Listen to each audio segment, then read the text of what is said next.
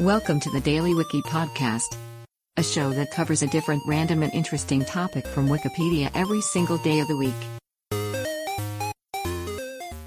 Today is April 18th, and here is today's featured Wikipedia article. Skyline of Kigali. Kigali is the capital and largest city of Rwanda.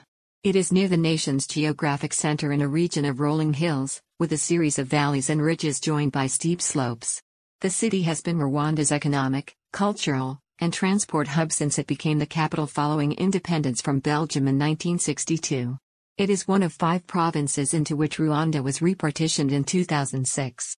Kigali is divided into 3 districts, Gasabo, Kicukiro, and Nyugunge, which historically had control of significant areas of local governance.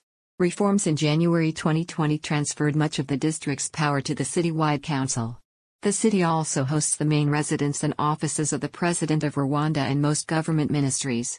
It was founded in 1907 as the headquarters of the German colonial resident.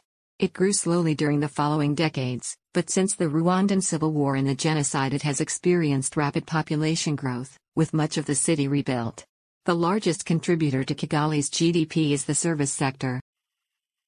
Today's featured article is provided by Wikipedia. You can find a link to the article in the show notes.